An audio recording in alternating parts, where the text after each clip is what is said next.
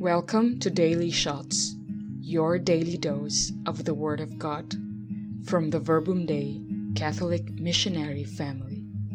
If you only knew how I long to be near you. If you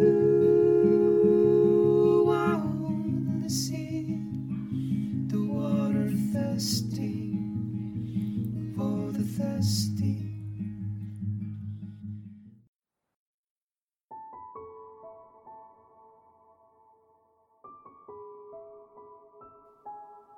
Hello, my name is Dante Romero.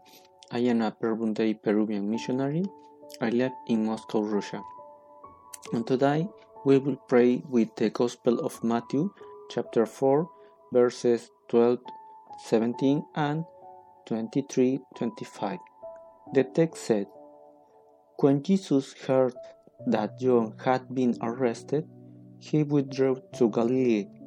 He left Nazareth and went to live in Capernaum by the sea, in the region of Zebulun and Naphtali, and that what had been said through Isaiah the prophet might be fulfilled.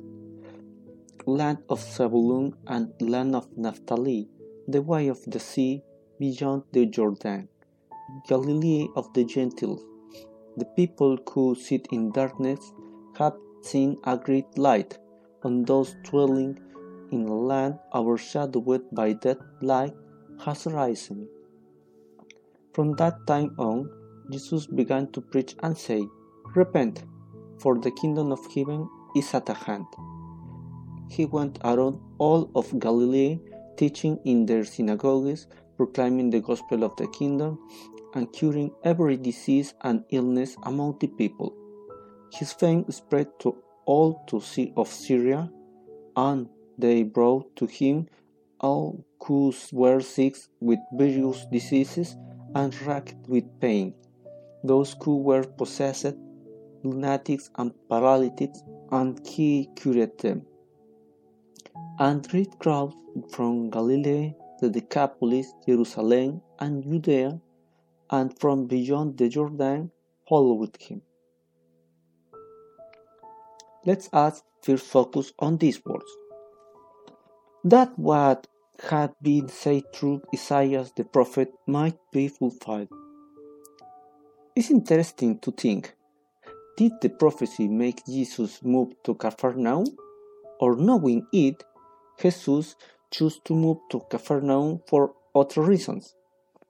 In the first option, we would be obliged to obey the prophecies like a slave. In the second option, he would be a free man. That's why I lean towards the second option. Given this, why did he move to Capernaum then?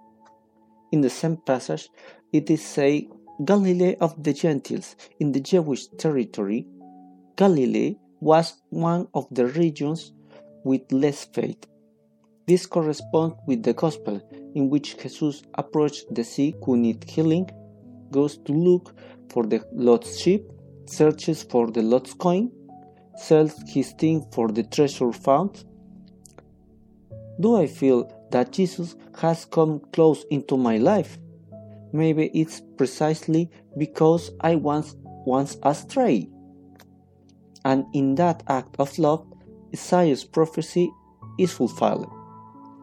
So, if not that I live with Jesus, I can learn from him. What he teaches me is what Pope Francis says, for to be a church that goes out, to go out to the existential peripheries. So, the prophecy does not oblige me. It is the love of God, and my desire corresponds to his love. That guides me and allows Jesus through me to approach the lost. And in that letting myself be guided by love, I will help fulfill the prophecy of his desire to save the world. We are now going to focus on these words. Repent, for the kingdom of heaven is at hand. This message was a direct response to the Jews' hope that the Messiah would come, but with the false idea that with him the fullness of the kingdom of heaven would be come to all instantly. Jesus proclaimed that the kingdom of heaven has already drawn near, and it is true, because he carries within him as an invitation to be accepted freely. It was an effective answer to the existential questions that the Jewish people were asking themselves. What question do people ask themselves today? Today there are many types of questions.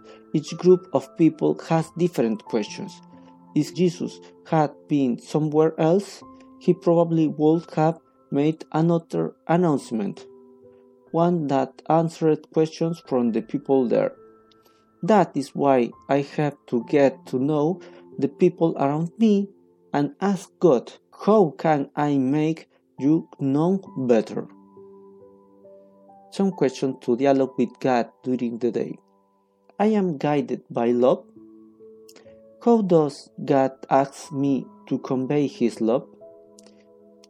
In my environments, what existential questions do people ask themselves? How to help them know the only one who has all? Glory to the Father, and to the Son, and to the Holy Spirit, as it was in the beginning, is now, and will be forever. Amen.